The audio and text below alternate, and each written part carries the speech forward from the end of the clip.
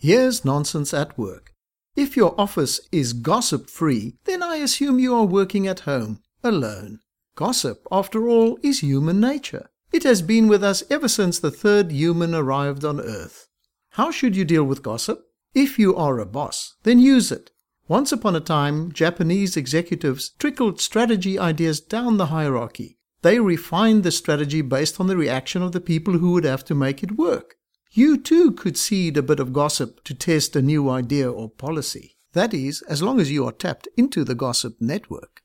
And if you are an employee, use it. Listen to as much gossip as you can stomach. There is no better source of career-making information.